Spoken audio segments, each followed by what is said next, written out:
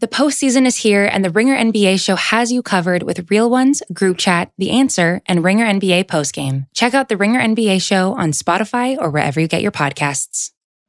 Apple Card is the perfect cashback rewards credit card. You earn up to 3% daily cash on every purchase every day. That's 3% on your favorite products at Apple, 2% on all other Apple Card with Apple Pay purchases, and 1% on anything you buy with your titanium Apple Card or virtual card number. Visit apple.co/card calculator to see how much you can earn. Apple Card issued by Goldman Sachs Bank USA, Salt Lake City branch, subject to credit approval. Terms apply. This episode is brought to you by Pure Leaf Iced Tea. Great iced tea takes you somewhere else, like new Pure Leaf Blackberry Iced Tea that we have here at the Spotify studios and drink quite a bit, where unexpectedly blackberry flavor transports you to a berry delicious place. So refreshing you may never want to leave. You will eventually have to, though. But take your time. Try new Pure Leaf Blackberry Iced Tea. Visit Amazon.com/PureLeaf and enter 20 Pure Leaf. That's 20 Pure Leaf for 20% off your purchase of new Pure Leaf Blackberry Iced Tea.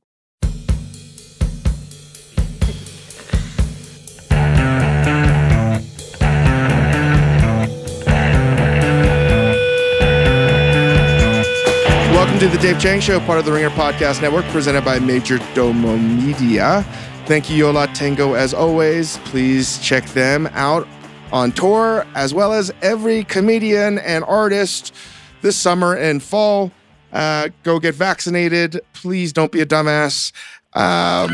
Don't be like Cole Beasley, you dummy. And get vaccinated.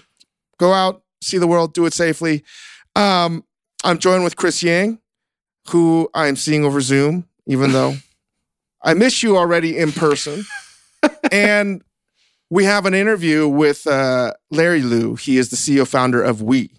And the stars aligned for us to have a quick conversation with him about his company, because this is something I wanted to talk about on this podcast regardless, which is shopping patterns, getting ingredients that you, regardless of where you're from in the world, when you immigrate to a country and you can't quite get it. And have we really made progress? Or is it just there and still unorganized?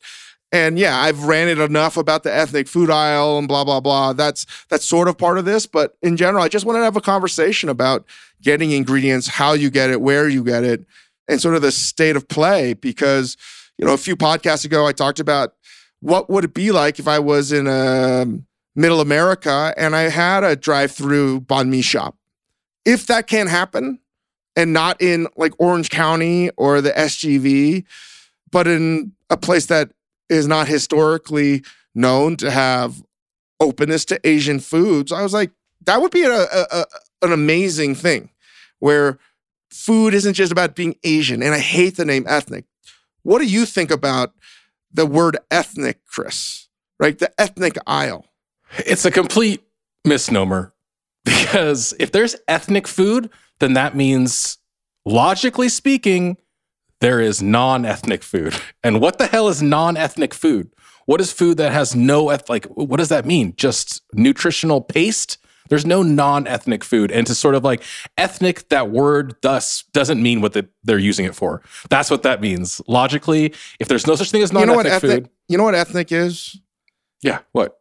Really, it's just another way of saying it's not like white American. Not white American food. Can I say this? It's the colored section of the grocery store. It's like, it's siloed off. It's a segregated section. All colors of brown section. All colors of brown section of the grocery store. That's what it means. Because it doesn't mean what they're pretending it means. Because there's no such thing as non-ethnic food. That's what we're just we're just going to call it for what it is. The ethnic aisle equals all colors of brown food. Yeah. Brown people food. It is. Yeah. It's the brown people section of the grocery store. That's what it is. Because it logically does not make sense why there would be ethnic food and non-ethnic food. So yeah, it drives me. Do you even go to that section anymore? Do I smell it? Do I smell ethnic? Do I dress ethnic? It's the worst fucking word. If you search this, like pull on this thread and the semantics of it all, right? If we're comfortable with the word ethnic, then we should be comfortable saying, do you smell ethnic? Yeah. You look ethnic today. You sound Where are you from? You sound ethnic. Hey, Dave, are you ethnic? Like, what does that even mean? I guess I identify as ethnic. I'm an ethnic person. So what you're trying to tell me is, have I assimilated to white American culture? Right. Or have I not? Am I fresh off the boat? Yeah. Or am I not? And I don't know what to do or what to say, but this ties into this larger conversation about one day not having to worry about getting food that you want to eat, whether it's in a restaurant or whether it's at the grocery store or the supermarket.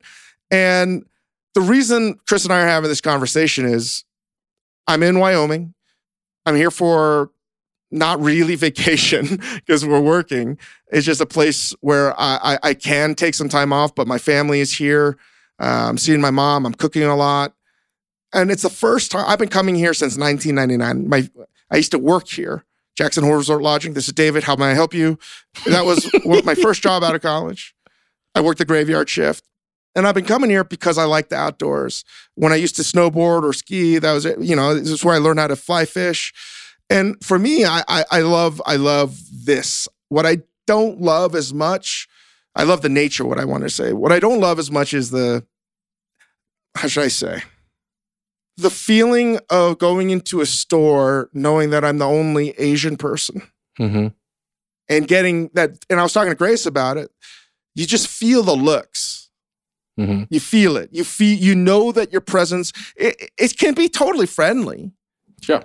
But it feels like different. There's this disturbance in the force somehow, some way. You know what I'm talking about, right? Yeah, I think there's looks there, and then there's looks when you get to the checkout counter and you're like, yes, I am the one who bought this thing that nobody else is buying in this town. In general, like the food's better. There's a Whole Foods here now. Albertsons here. It's like it's crazy busy, but it's hard. It's really hard. I'm coming from San Gabriel Valley area. And it's the first time in my life where I feel like, if I grew up here, I never would have had anything to complain about. I probably wouldn't even be in cooking. I would have nothing to say, culinary-wise. There's just so much acceptance. It's amazing. If I want Japanese, I can get Japanese grocery store. If I want Vietnamese, I go to Vietnamese grocery store. If I want Filipino, if I want Korean, I've multiple kinds of Chinese. If I want just small Korean stores, like it's all there. And I'm like, here, there was one Chinese restaurant off the main strip here in Jackson Hole, and it's now a Korean restaurant called Pup. And I was like, oh my God, what is happening here? And in it, they have some Korean groceries. And it's at a higher markup, but like I expect it because we're in a resort area. And I'm like, I see people walk in, and I'm glad that some people are buying stuff. But the only people I see eating at this restaurant are Asian people and Indian people. That's it. For the most part. Again, like that's just when I walk past, and I'm like, what do I expect? I'm in fucking Wyoming. Of course. Right. But like, so it was nice to be able to get a box of stuff that are Asian ingredients that I could get normally, and I'm like, when does that become normal? And does that ever become normal? Yeah. You know what I mean? Like, can I just go to the grocery store and get what I always want? You know what I mean? Because eventually that happens anyway. Like you go to the marinated meat section, which you should never buy at a grocery store, and there's like two types of Asian marinades, right? It's like a slow trickle. You got the teriyaki, and now you have the Korean. Like kalbi marinade. I'm like, what the fuck's going on here? You know what I mean? Like, so what I'm trying to say is like, have we really made progress?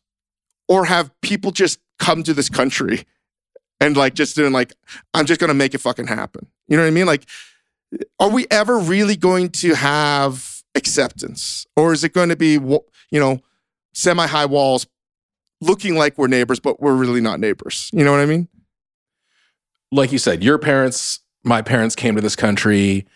They landed where they had to be, right? They didn't look at a map of the United States and carefully assess the brochure of pros and cons. Like, you sort of arrive in this country and you go where the work is. Yeah, well, like literally like Eddie Murphy in Coming to America. Queens. Right. Right. And so and Larry Liu, who we talked to in a little bit, he landed in Folsom, California, famous for the prison. Like, no, that's not what you choose. And so they made do with what's available to them, right? You don't have X ingredients, so you get the next best thing and you make something work.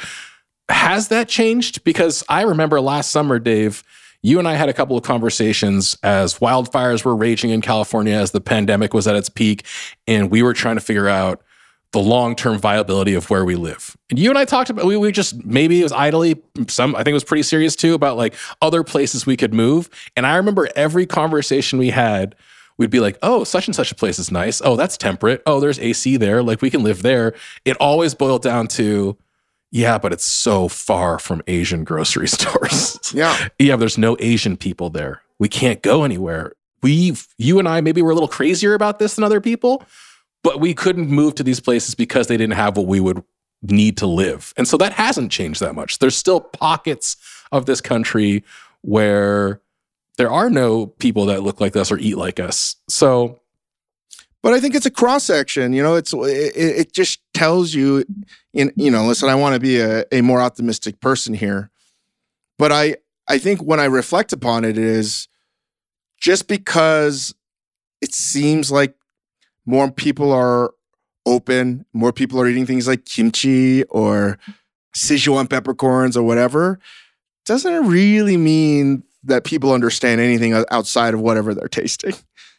And I got thinking about this as I'm here, and I'm trying to feed my mom as many delicious Korean things as I can, and really not having access to things. And what I love about this immigrant culinary experience that has happened really the world over, oftentimes forced upon people when they have to go to a place they don't want to go, is that they make food with what they have, right? And it's not a perfect ingredient match, but that's how, like, I think you get new and delicious things.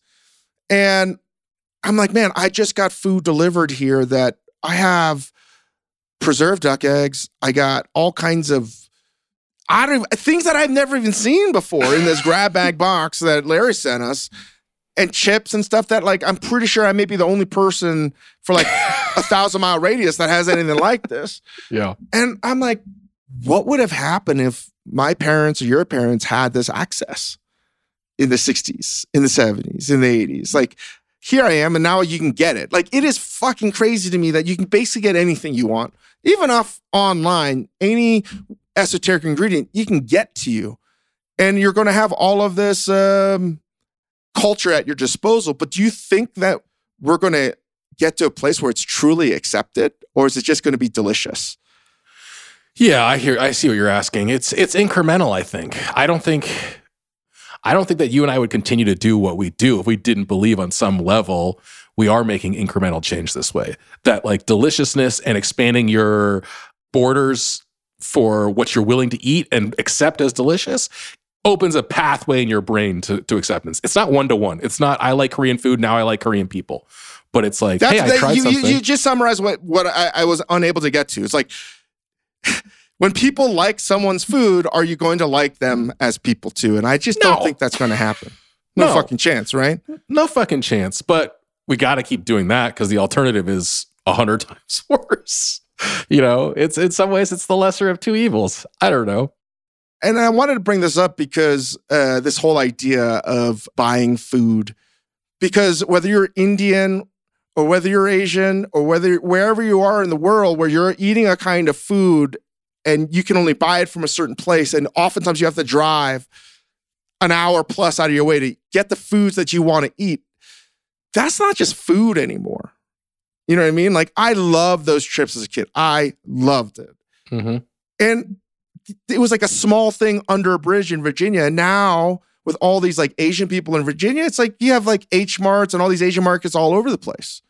And that's what I try to say. It's like, oh, wait, I remember 35 years ago, there was literally nothing. Now there's all this shit in the Washington, D.C. area, but has really anything changed? And I want to say yes. Certainly as an eater, I have way more variety of candies, of chips, of all these delicious things.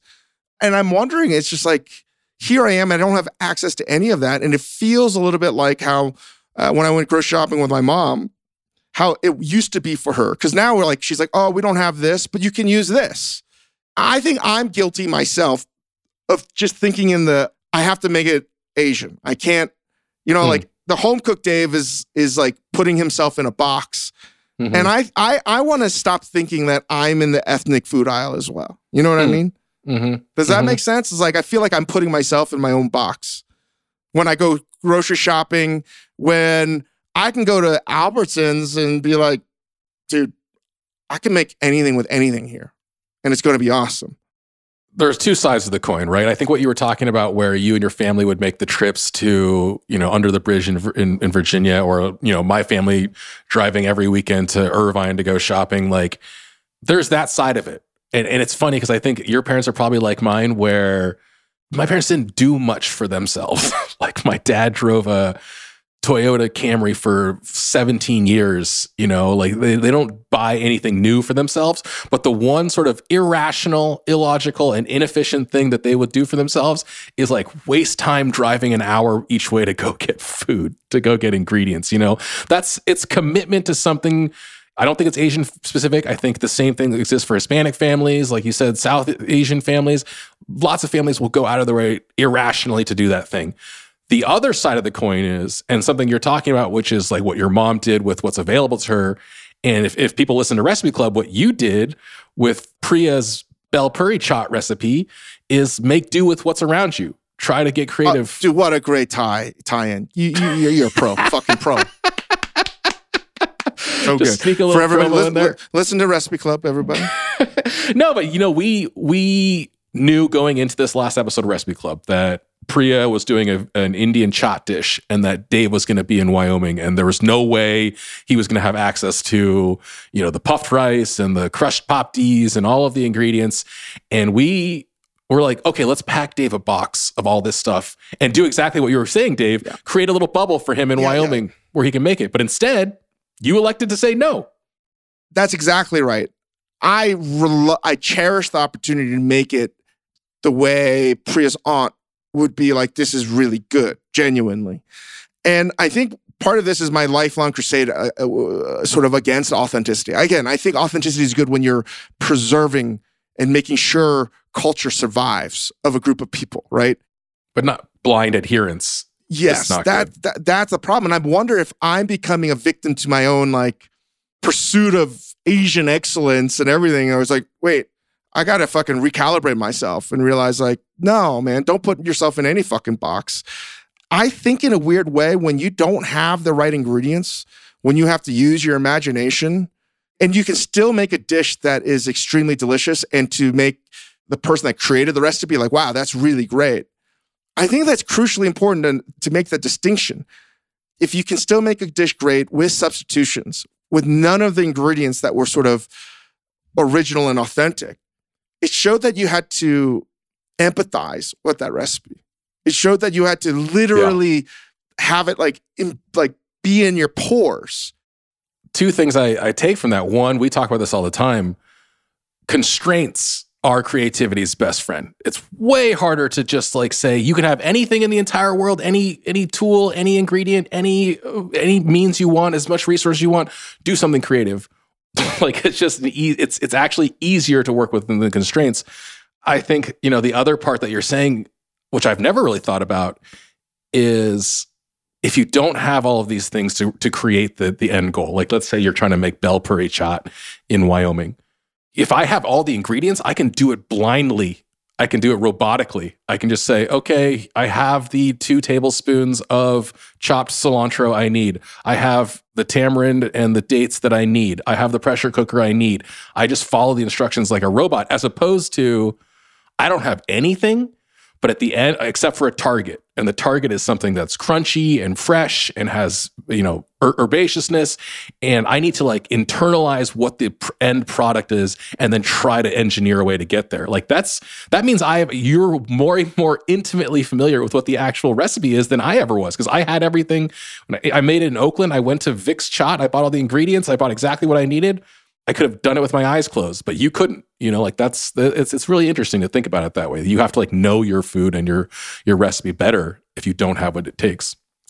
And I think, again, like this is a way of thinking that will probably only make sense if you believe in a world where there are no borders.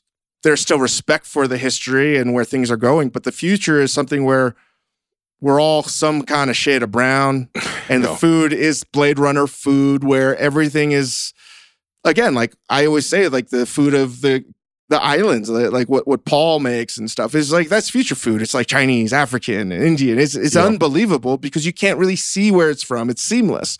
That's the food personally that I love. And all food really is that. It came from some amalgamation of people, and it turned into something that you now accept to be just this homogenized thing.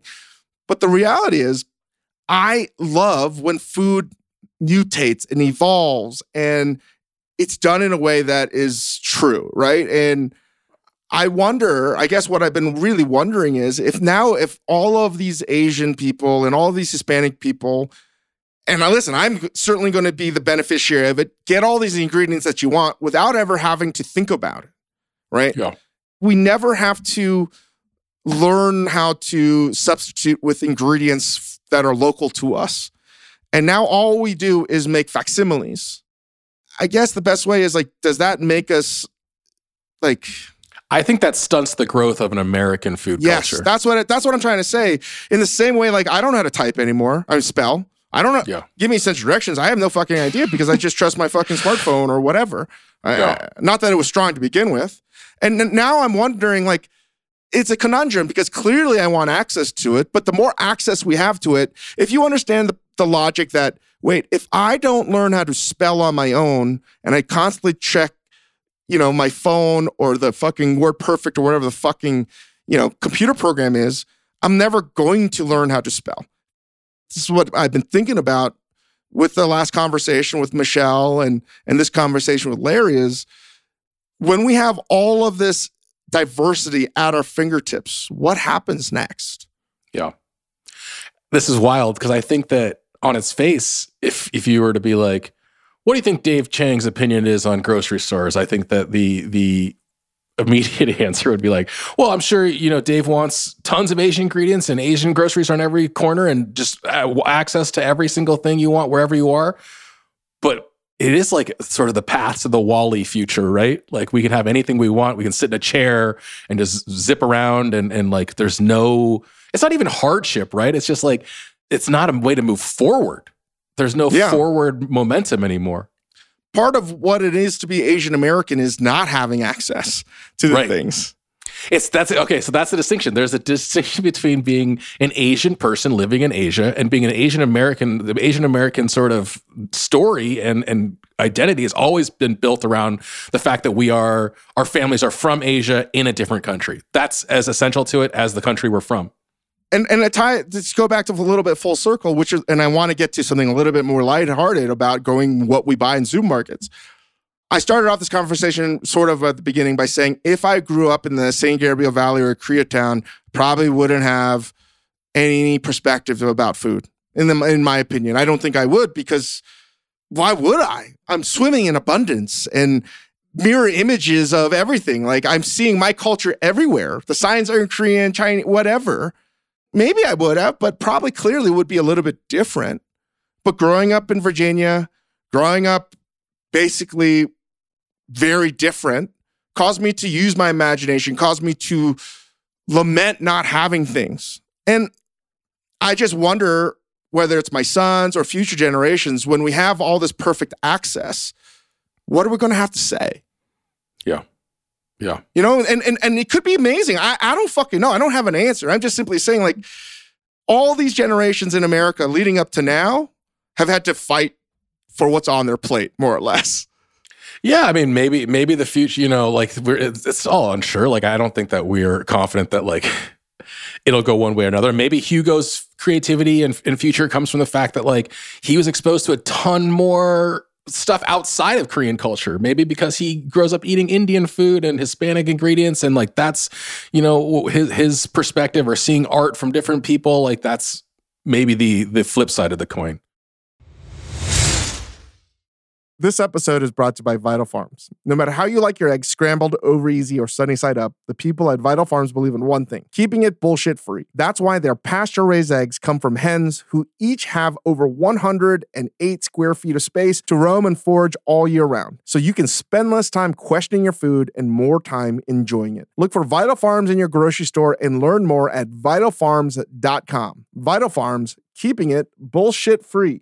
Apple Card is the perfect cashback rewards credit card. You earn up to 3% daily cash on every purchase every day. That's 3% on your favorite products at Apple, 2% on all other Apple Card with Apple Pay purchases, and 1% on anything you buy with your titanium Apple Card or virtual card number. Visit apple.co/card calculator to see how much you can earn. Apple Card issued by Goldman Sachs Bank USA, Salt Lake City branch, subject to credit approval. Terms apply. This episode is brought to you by Cars.com. When you add your car to your garage on Cars.com, you'll unlock access to real-time insights into how much your car is worth. Plus, view its historical and projected value to decide when to sell. So when the time is right, you can secure an instant offer from a local dealership or sell it yourself on Cars.com. Start tracking your car's value with your garage on Cars.com. I think we should bring this home for people in this way. Because I think this will hammer it home when we're talking about like being too easy to get exactly what you need. I think that like you and I are probably like prime examples of that because of the places we live and our like the access we have to like any ingredient we want anytime. And I bet it's reflected in your shopping habits. Can you talk about like when you're in LA? I know you're in Wyoming right now, but like what is your shopping pattern? How are you usually going about buying what you need for what you want to cook? Okay, for right now, I can just tell you, if I'm going to H Mart or Lotte, I immediately go through the drink section because I'm like, even though I don't buy anything like the Sax or like the grape drinks, that's just nostalgia for me. And I always look at them and be like, oh, man, should I buy that? If I wasn't so afraid of diabetes, I would buy these things. Right? Like I want to buy these delicious. And then I look through the dried fish section and be like, sometimes no. Then I'll stroll through the Asian canned drink section and coffee, and I'm like, nah, maybe. And I might get a couple things there, but then I go directly to the kimchi section, and then I go to get some tofu. Then I peruse the rice section, the noodle section. Then I go to the meat and seafood section. And then I always finish at the vegetable section because now I'm like, okay, how am I going to like pair all this? Mm-hmm. So it almost always happens in that regard. It weirdly for Asian cuisine that is not meat based, I think more meat and protein based first, then vegetables. However, when I am in a more traditional American supermarket like I was today, God, because feeding like 7 people, I'm just telling you that. I don't know where the food's going. I have no idea. I don't know who's eating these bananas. This is exactly I don't know who's like eating the these beginning blueberries. of the pandemic when you're like, I bought all this meat and it's all gone. I don't know what is. I've already gone through 1 jar of jelly. Who the fuck is eating jelly? Who the fuck is eating jelly? And there's already halfway through the second jar that I just bought. I'm like, what is happening? I am here with everybody for the most part, knowing what people are eating. Right. What's going on here? I'm not seeing any of these people just like spooning jelly into their mouths. Like, when the fuck are they eating the jelly? I mean, like, it's a new thing. My mom eats like toast in the morning with butter. So there's no jelly on it. I just don't know. Like, I'm having these conversations. Like, I was like, I bought a giant box, like the big jumbo thing of blueberries. Like, by the end of the day, it's gone. Who the fuck just is like popping blueberries in their mouth like they're Skittles? Anyway, sorry, I digress. But I was at a supermarket today, and the difference when I go to an American supermarket is I look at the vegetables first, and I try to construct my meal. Interesting. And today, depending on who I'm with, I'm like, I gotta make gochujang jjigae. Not gochujang jjigae. I want to make a doenjang jjigae, which is a Korean. It's like I hate making this comparison.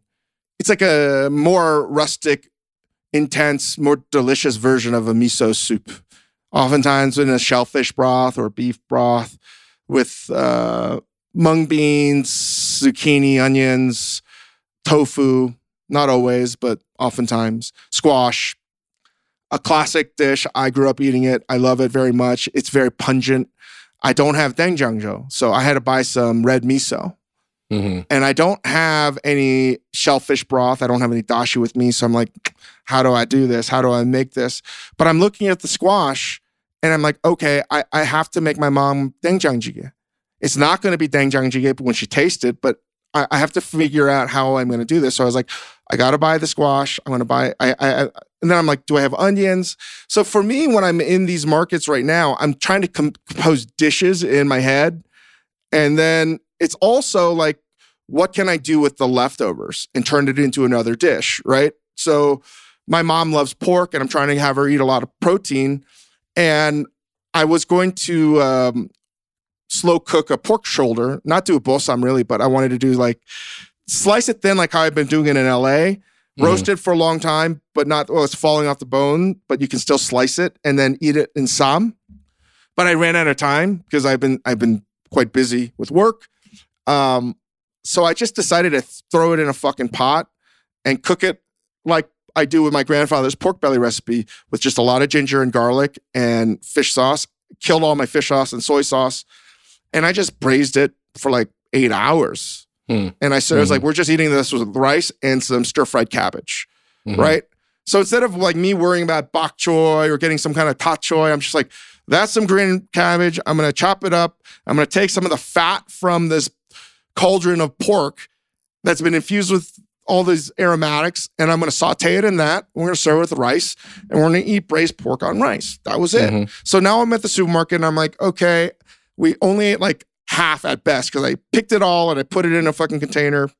And I'm like, okay, now how am I going to make that, which is heavily infused with ginger, into something that's going to taste maybe something that's more Tex-Mex or Mexican? So like, I pretty much for the most part stop. If you ever seen me in a supermarket, like a Whole Foods or an Albertsons or Kroger's or whatever, I'm usually looking up at like fucking Queen's Gambit at the fucking ceiling of the supermarket. I was going to say, you must just like stand there thinking for a while in the market, right? Like you're just pondering. I'm literally just like looking at the vegetables, trying to be like, okay, what's in the fridge? And it's almost like making family meal. I'm like, okay, I'm going to have to buy that. I want to buy this. Because of that, I'm going to need this, this, and this. And I start off by buying almost all the vegetables that I need. And then I move on. Then I move on to buying everything else. So I bought some tomatoes. I made enchilada sauce. I got some cheese, and we just I shredded it into something that nobody realized was the dish that we had 2 days ago. And I always look with great disdain at all of the seafood section of these supermarkets. Same. I don't hang out in the seafood section at all. Although it sounds like you and me are probably similar in that like grocery shopping kind of takes a while. It's not like a super fast thing. And my family always gives my father-in-law like so much shit because he's a builder, he's a contractor, and when he goes to like a Home Depot or a Lowe's or whatever, like he's just in there forever going between the aisles back to the previous aisle, and everyone's just like, can you just efficiently buy the thing? But now I'm realizing like that's his grocery store. He's just like seeing what's there, what's new, and galvanized nails, and like this is like what gives him happiness. Exactly. My Grace came with me and my brother, and they both were like, "Oh my God, can we get the fuck out of here now? Fuck Dave! Like, stop looking at your cart. Stop thinking. Man. Just fucking go. We just need some milk for Hugo. Let's go." I'm like, "Oh no, we gotta go here. Do we have enough rice? What back up this?" you know? So that part, when you're in LA, I'm trying to think here. For me, I think in a given month, I go to, including farmers markets, to buy sort of produce and sometimes fish, if there's a fish vendor, including those. I probably go to 1, 2, 3, 4, 5, 6, between 6 and 8 different stores in a week, in a month, different types for different reasons. How many different places do you go to food shop, and how many do you think like the average American goes to? Are we crazy? I don't know. Like more than 5? I'm sure you go to more than 5 different places to shop in a month. Farmers market, H-Mart, Lotte market. That's about 5, actually. Yeah. And I go to 99 Ranch sometimes. Yeah, I mean, it's different there, man. It's different when you're in Asian food wonderland. But that's what I'm talking about. That's the sort of like being too comfortable that we were talking about earlier, where it's like we can go to 5 different stores. It is more of a challenge. It's maybe more interesting to be in a place where you are right now, where there aren't even 5 different places you can go to shop. You've got to make do with what's there. The only thing I will not buy for sure, I can't, and I haven't tried, but I don't know. But these commercially available kimchis that I see, yeah, I don't know if they're owned by Asian people or not. I'm assuming that they're not. I just can't. Like I just can't. I can't do it. I can't do it. I'm not there yet. I know. I actually think of you whenever I'm looking at that section, and I'm like, if Dave saw me buying one of these, he'd be really upset. I'm not there yet. Wait, here, last question, because we should let people hear a little bit of this interview. How did that doenjang jjigae turn out? Did you make it? I haven't made it yet. I'm about to do it. So here's what I also did. I was just like, what would my mom want? She loves shrimp cocktail. So I bought a bunch of fucking shrimp. I'm going to make her that. I'm going to make doenjang jjigae. I found some pork belly, so I'm going to make some with that today. I'm going to grill that off. They didn't have any nice bib lettuce, I just lied. They had bib lettuce. I was just too fucking lazy to go back to pick it up. So I was going to make a Caesar salad. I'm just going to take the hearts that remain and be like, you just wrap it in this, Mom. My mom brought some samjang, so we're going to do that. And it's going to be weird. It's going to be Korean pork belly sam with shrimp cocktail and doenjang jjigae. See, ain't nothing weird about that, Dave. I think is the point. Like, that sounds amazing. That sounds delicious. A meal only possible in Jackson Hole, Wyoming. Well, we just spoke for a long time. Should we let people listen to how, honestly, if you haven't bought used weed, I've been using it. You're going to be able to get anything you want via weed pretty soon. Yeah. And I know there's a bunch of other companies, but it's a different era, man. You can live anywhere and get anything you want now. And I think we should all sort of try to think about what that means. What that means. You know? Exactly.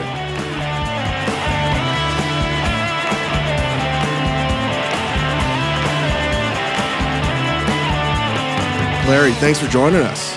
No, thank you for having me. It's cool. I've never done this before. First time. You've never done a podcast before? No. Us either. This is the first time for us too. Larry, can you describe what you do and what you started and what your company is for anybody that may not know? Yeah. So what we do is we specialize in grocery delivery that's serving Asian and Hispanic communities. So we source all the products ourselves. We run all the order picking and the logistics ourselves. So we are vertically integrated. And we have a lot of products super exciting for the asking communities. And that's the biggest differentiation that we have. So are you guys all available nationally? Or you guys, anywhere I live in America, in the lower 48, you can deliver Asian stuff to me and Hispanic stuff to me? So for the ambient temperature products, yes, anywhere you live in the United States, you can buy. And for the fresh and frozen products, we are available in about 20 cities. We have facilities in 7 cities, and we can cover about 20 metropolitan areas in the U.S., and we're expanding. So what was the impetus? You started this in 2015. And one of the reasons I wanted to talk to you about this is if I wasn't doing restaurants, this is what I wanted to do. So in some ways, I'm talking to you because I'm like, I'm living vicariously through you, because this is something that I can't believe didn't exist years ago. And how did it begin? Yeah, so I came to the US in 2003. I was a product engineer actually working for Intel. So Intel relocated me from Shanghai to Folsom, California. And when I came here, it was impossible to buy Chinese food. Wait, hold on. So you come from Shanghai to where in California? Folsom. Do you know where where the prison is? Where the prison is? Exactly. They're like Folsom and Intel, two businesses. And what was the closest place to buy Chinese ingredients to you in Folsom? Well, there is a Vietnamese supermarket near Sacramento. It's like to the south part of Sacramento, which takes 30, 40 minutes to get there. And then the closest Chinese supermarket is in Berkeley, which is like 2 hours, an hour and a half from Folsom. What was the food you wanted? What could you not get? What were the flavors or products that you were looking for? Well, just very regular things like the vegetables and fruits I was used to, right? Well, I was growing up in now the infamous city, Wuhan. Wuhan, never China. Heard of it. People didn't know about that city a year ago. Now everybody knows. I grew up eating food in that province. So one thing that's really memorable is pork short ribs, and to stew that together with the lotus root. Mm-hmm. Yeah, we just call it in Chinese pai gu tang. It's like a short rib soup, right? So sometimes you put lotus root in it. Sometimes you put daikon in it. Different things you stew with the short ribs. I love those. And then there are many special food in that province. For example, the sesame paste noodle is the most famous food in my province. It's like it's Hubei province. Yeah, Hubei province, exactly. Uh-huh. It's called 热干面. So literal translation is hot and dry noodle. Mm-hmm. It's very famous in China. So whenever you go to Wuhan, you want to try that noodle. And also just a lot of street food in Wuhan. I don't even know how to translate those in English because I've never seen them here. Yeah. Mm-hmm. So just to recap, Larry, you moved to America in 2003.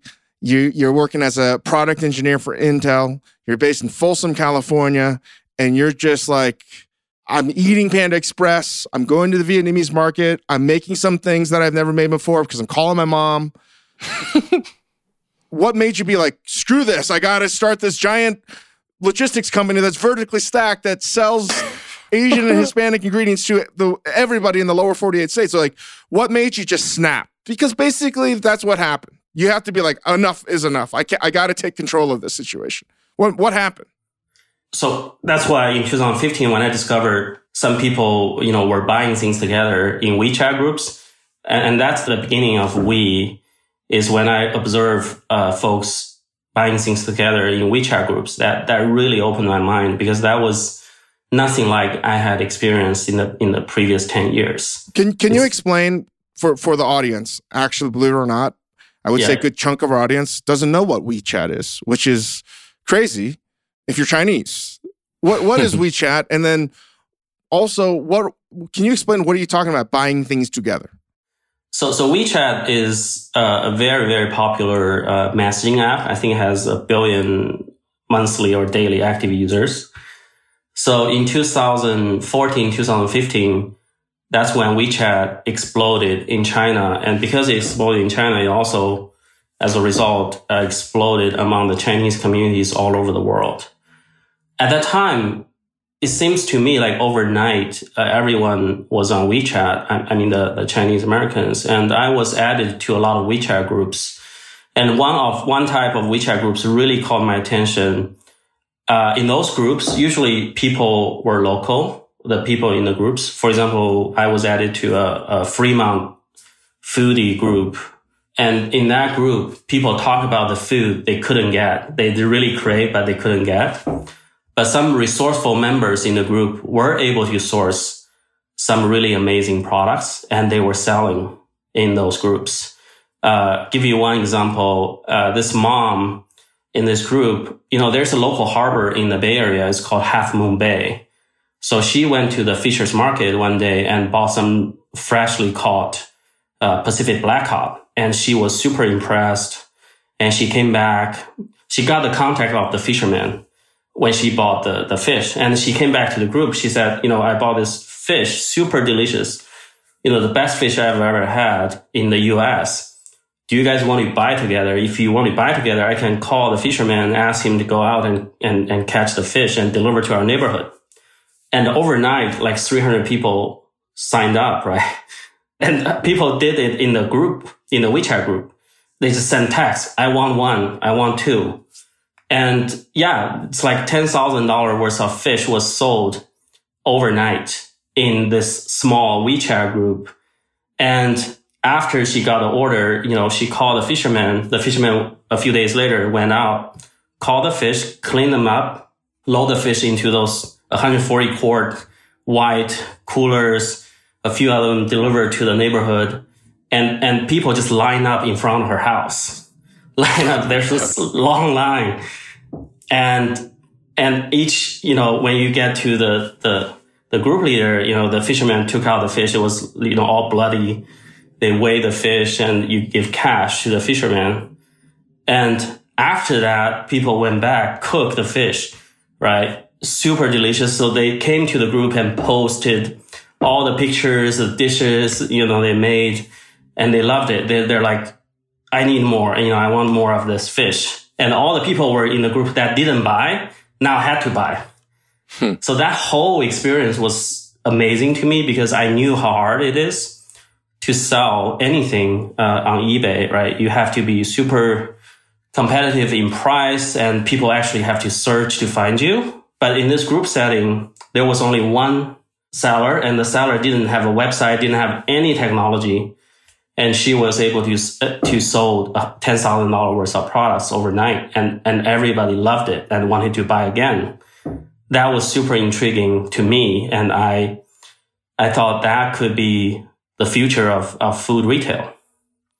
And you started with that understanding, right? If you build a community. So that was not an isolated case. I saw this happening in many WeChat groups across the US, many different cities. So I thought, wow, food actually can be exciting, right? Food doesn't need to be boring. In the US, food can be super exciting in the US as well. And food shopping should be social. I think most people at that time even today, thought food shopping is a solo activity. You just go to a supermarket, you buy all by yourself. But that insight I got is, wow, food shopping could be social and should be social, and food shopping should be exciting.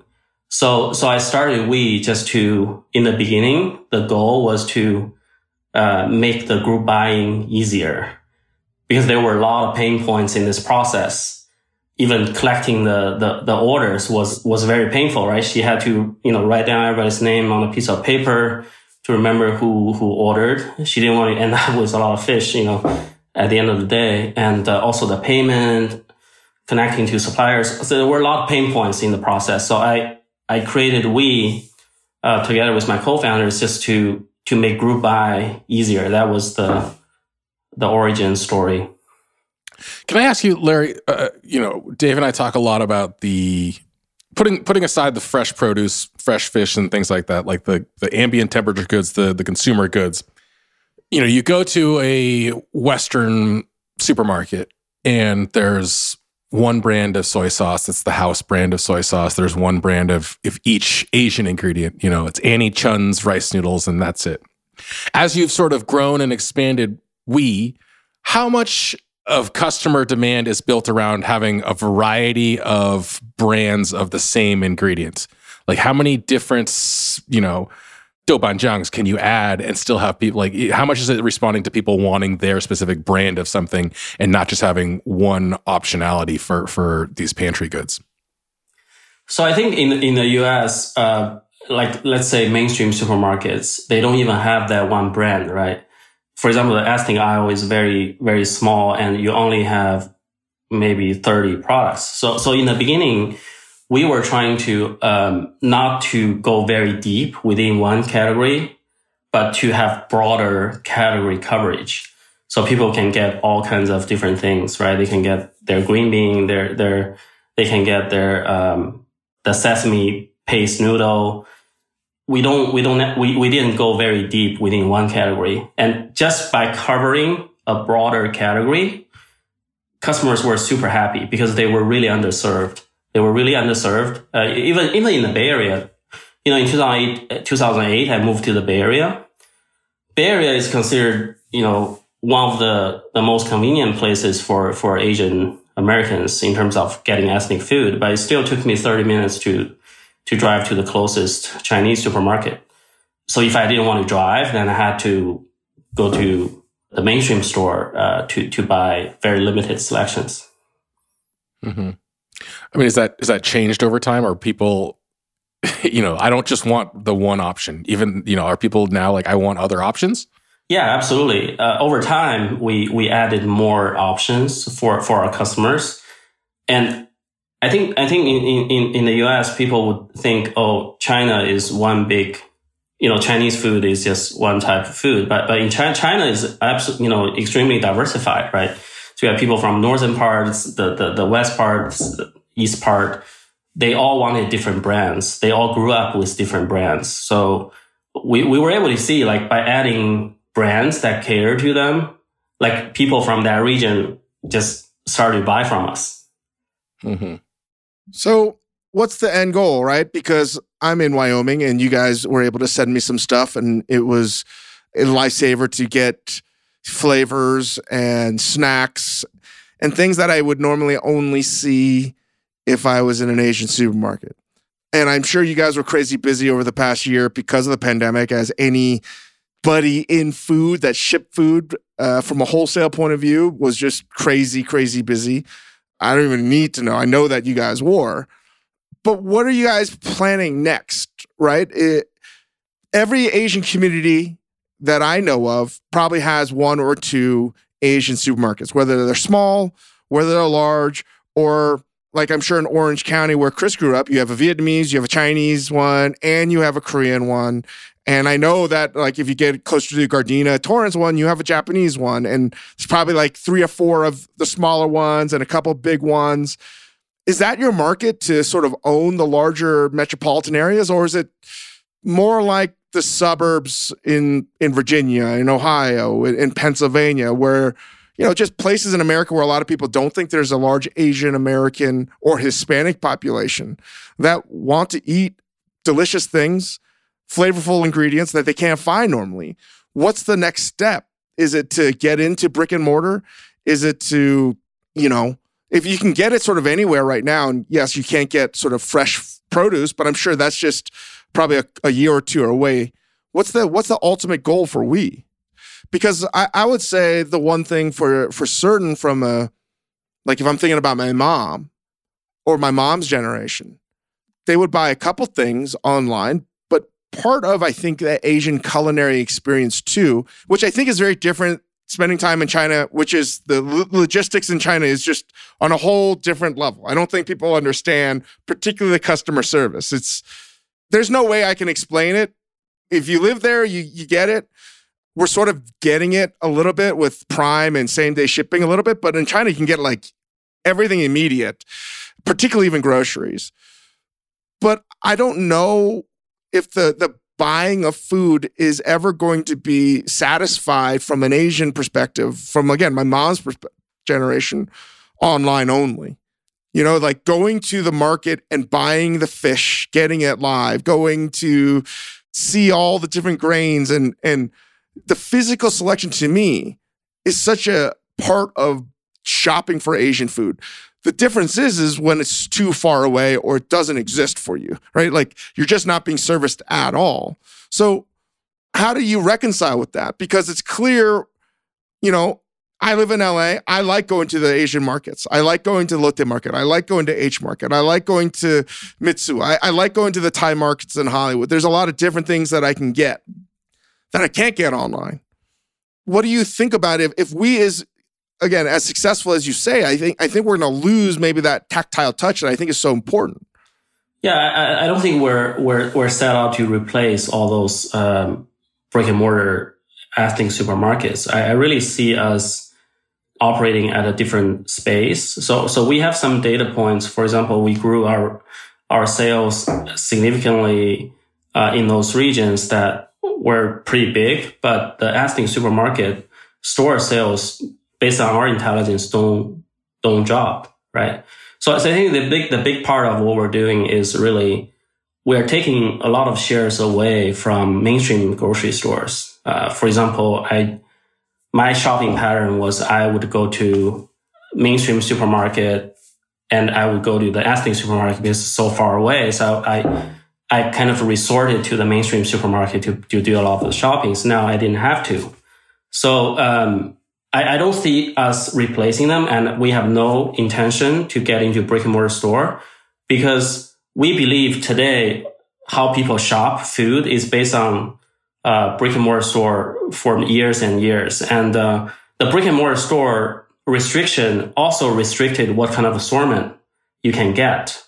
We really believe that the online only nature would enable us to enable much more exciting assortment.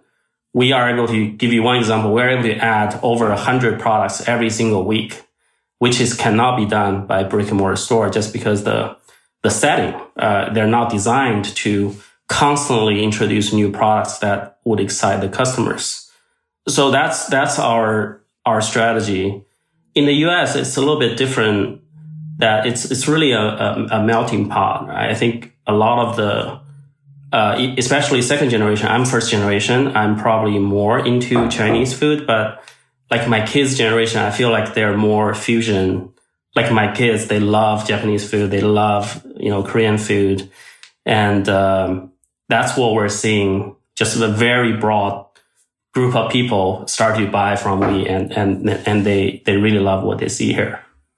Well, it would be cool if we helps destroy the ethnic food aisle and you guys just become this thing that is a place where delicious things live, regardless of province, regardless of a country. It's just, this is where I go when I need something good. I need great ingredients. This is where I can go and get a little bit of everything. Because that's where I see you guys headed, right? And that's something I noticed early on with many of the Korean supermarkets that became larger and much more of a, everything Asian market type of thing is all the cuts of meat, all the chilies. I would say half the clientele were Hispanic. And I was like, oh, this isn't just the Korean market. This is a market where people want to buy the cuts of meat that they can't buy anywhere else because they're not selling filet mignon here or tenderloin or, this is where you can get pork belly and oxtails and all these things that all these other cultures really cherish and the flavors. I just thought it was awesome. And I stopped thinking of it as sort of this Asian supermarket. And it's just a place where it serves good food. And I can't wait to see what else you guys have up your sleeve. So that's why we believe, food should really be exciting. That, the reason we call ourselves we, W-E-E, there are two meanings in there. W-E, we means we believe food shopping should be social. People recommend great products to each other all the time. And we is a very exciting sound. And that's also what we believe. Food should be exciting. Food should be something people celebrate. It shouldn't be just source of energy. This is the most Chinese thing ever. The same word has multiple meanings. Depending how you say it. Yeah. Well, Larry, I appreciate you joining us. Thank you for sending us food. I don't know if I'll use the preserved duck eggs. But it warmed my heart to know that this is where you can buy them. And I've already consumed all the chips. So yeah, those are really, really good. Those are good chips. Oh my God. Super delicious. and this pineapple that I have not shared with my family. Is it the pink one? that I haven't, that I put somewhere else. And by the time they listen to this, I'm going to be like, sorry. It went bad. Thanks, Larry. No, thank you for having me. All right. Go check out if you thought that our conversation with Chris and myself was totally incoherent and long-winded, we agree with you. We agree with you. I want to preface this as we literally were just talking out something that we have never talked out before in the moment. Yeah. I think I was actually surprised where we landed. That was weird. But that's how it works. Give us 5 stars on our iPod page. Thanks, everybody. Bye.